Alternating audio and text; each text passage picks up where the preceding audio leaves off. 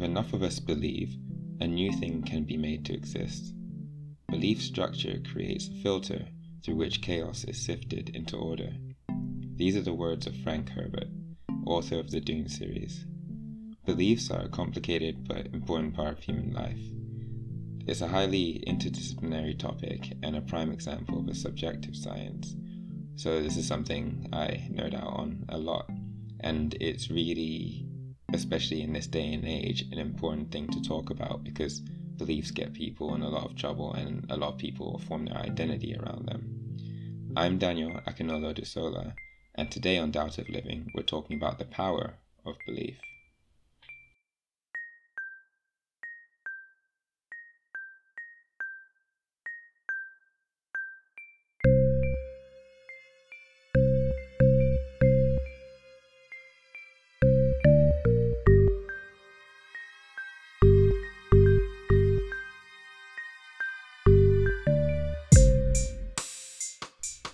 Defining belief really depends on what aspect you're looking at it, because there are definitely cultural and philosophical debates about what belief actually is. But if you're going by the definition in the dictionary, it's the feeling of being certain that something exists or is true. If you want to look at it from the sociology perspective, then it's the tenets or convictions that people hold to be true. If you're looking at it from a psychology perspective, then it's an energy savings shortcut to understand and predict the environment. We're narrative driven, so we have a natural tendency to detect patterns and nominate agency as the cause of natural events. Beliefs are an explanatory network in our brains or in our minds, and they're basically there for us to understand and navigate this political and emotional world. Politics, marketing, religion are all instances where beliefs are really important because in all these instances they guide action, but they also define us. And when you are committed to whatever one of these things have put in front of you, it does make things convenient and allow you to have some stability. The internet and social media have really kind of amplified each one of these, and it's made it so that we have a lot more things that are both testing our beliefs but also supporting them, and we're having a much more curated experience as human beings. And so what that means is it becomes even trickier for some people to understand what beliefs are, because what someone might have considered a consistent belief 50 years ago when there was less technology and more static communities, now it might be changed in the course of one headline or maybe a week of headlines.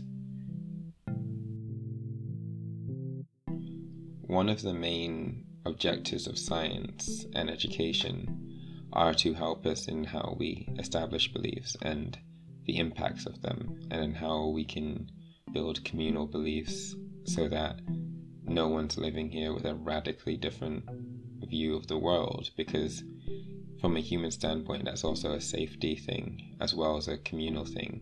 So you wouldn't really want someone who next door to believe that, say, everything needs to be on fire once a week because of some reason they've made up, because that wouldn't be coherent with your safety. It wouldn't be something that you would feel comfortable them just having a belief about, because people act on beliefs. So Michael Connors and Peter Halligan, 2015, wrote a paper on beliefs that had some really interesting points.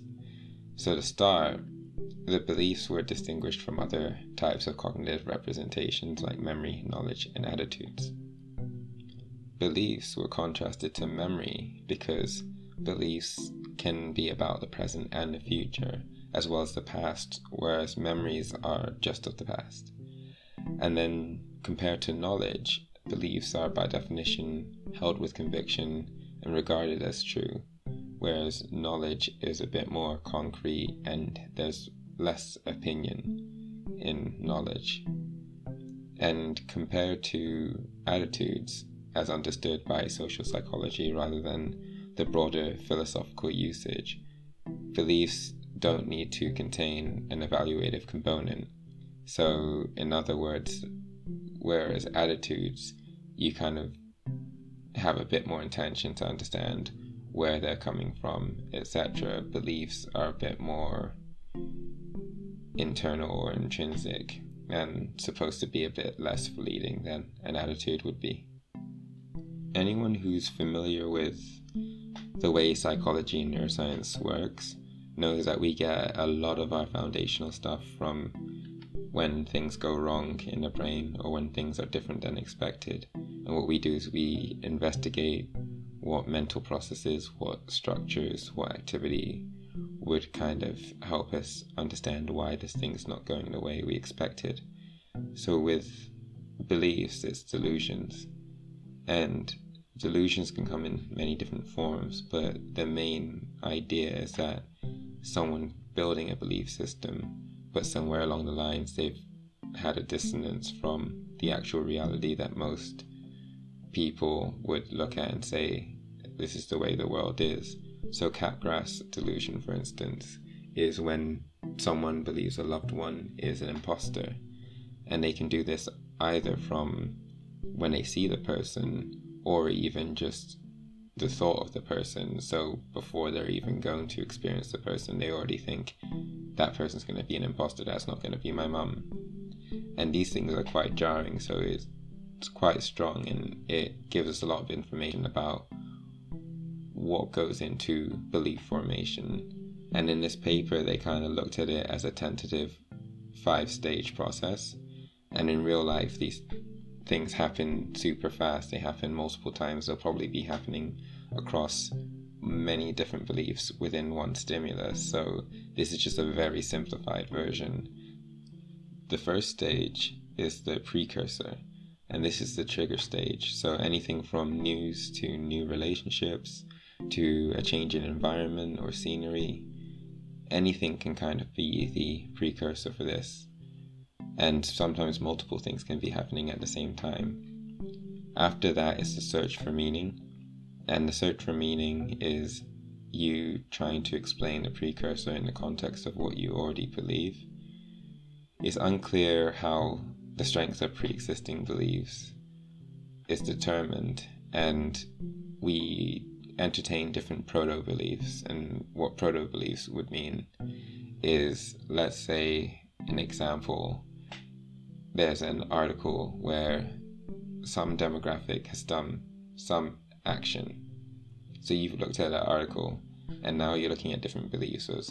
Was this the kind of trait of this person anyway? Is this coherent with what you already know about this demographic?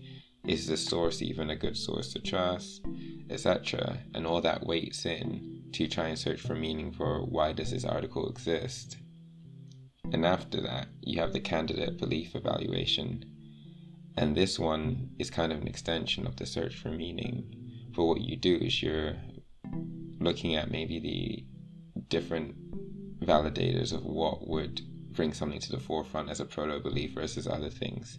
So we're not very great at this a lot of the time, because, for instance, if you happen to have a certain political view, you might look at this news and say, well, because of the source, I'm already going to say that this news is not something I want to engage in, and I'm not going to change my belief because I have a belief, and this is not going to be the thing that topples it or changes it. And so it's not evenly weighted. It's not the classic way we'd think of, where if someone's really convincing in the way they've mentioned it, then you're going to assume that it's good news or that it's relevant news to change your beliefs. Then the belief acceptance is basically when any proto-belief actually makes it through the filter. So it's when you've looked at this news article and you said, okay, yes, I understand these people have done this thing, and I believe it enough that it's probably from a good source, it's probably saying something, and now you look at it and say, what does that actually mean? And this doesn't always happen consciously. So especially when you're looking through a news feed and you're scrolling and you're only reading headlines, it's very easy to just keep getting things into this acceptance stage. And then the last one is the effects of the belief, and these can be immediate, and they get reinforced like a memory if you keep engaging with it. And this is kind of reminiscent of how things like the Cambridge Analytica for the Trump campaign worked, where if you target things enough on someone's beliefs and their belief system, you know that it's going to wade right through all of this categorization and it's going to come to the forefront. And if you just keep putting it in front of someone in a nuanced way, then the effects on belief are going to be large, because they're going to establish this as a way of life. They're saying, I'm surviving, understanding, and strengthening my belief by this news that's happening. In the brain, we understand that it's kind of like memory, where for those not familiar with how memory is in the brain, it's all over the brain. It's multiple senses. It's your prefrontal that has to do a lot with your social cognition and personality, and with your limbic that has to more do with threat assessment and general homeostasis. And basically these things, these systems, especially the lower ones, don't really like the idea of having a strong belief being challenged, because they see it as a threat. Because remember, if a belief is about your view of the world and understanding the consistency and the patterns, then something that's going to be monumentally changing is going to be an issue. So the amygdala, for instance, is heavily associated with belief through threat assessment and knowledge units, and there have been some research on how the amygdala can get heightened in the face of challenged beliefs. And basically, the science is mixed in terms of things like religious belief, because that was a really popular and has been a really popular topic for a while. And a lot of the more convincing evidence kind of says that the way people experience religion is much similar to other systems that other non-religious people have. They just have it for whatever religion they follow.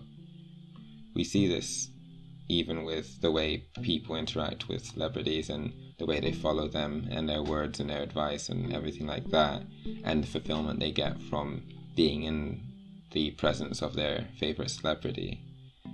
My own background is based around my fascination of people, and from the stories from sci-fi and looking at logic and perception in my studies, as well as my experience with education, social media, mental health, it really has brought a lot of nuance to the understanding of beliefs. And I myself am agnostic, I'd say, but raised Christian. And in a lot of Western history, there have still been people that were probably considered Christian or deists or whatever that still had a very good system for updating their beliefs, but they were in cultures where even to be progressive was not to be anything but Christian. So this is the way I see it, and you see in any culture, no matter how pious someone is, there are people that have very good ways of embracing the fact that beliefs are malleable and they change over time,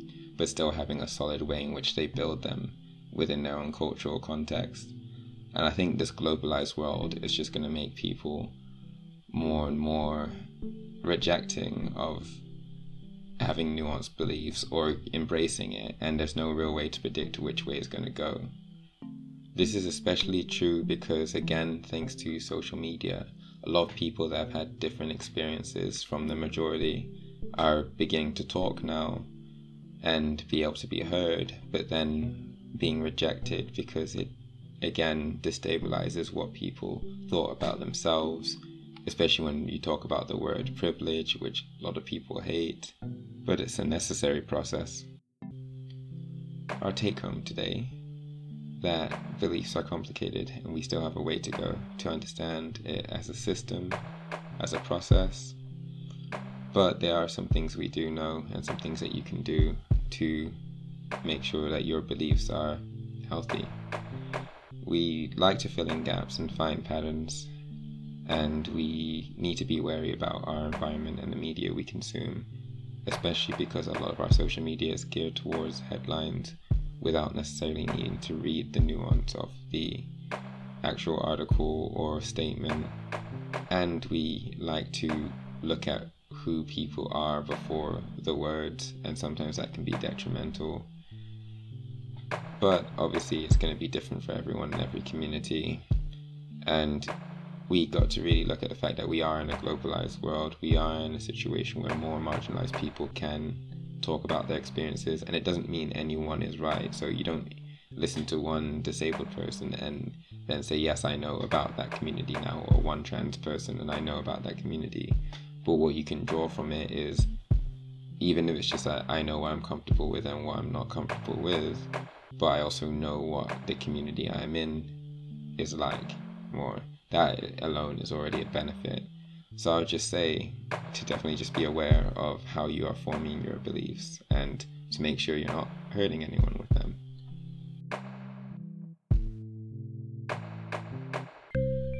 I think I handled that topic all right. Like I said, there's going to be more along this because belief is a lot in terms of how we operate. But I hope you enjoyed it, you got something out of this. Thanks for all the suggestions people are putting in for future topics. I think I'm getting the hang of this. We'll probably have a bit of a gap, maybe around the 10th episode or something like that. But I like that people are talking to me about what they're learning, what they're getting from this, and I hope that it can build into something bigger, something more. Remember to follow, subscribe, anchorfm.com/doubtive-living or wherever you're listening to this on. And I look forward to bringing you more nerdy bits about being human. So take care until next time.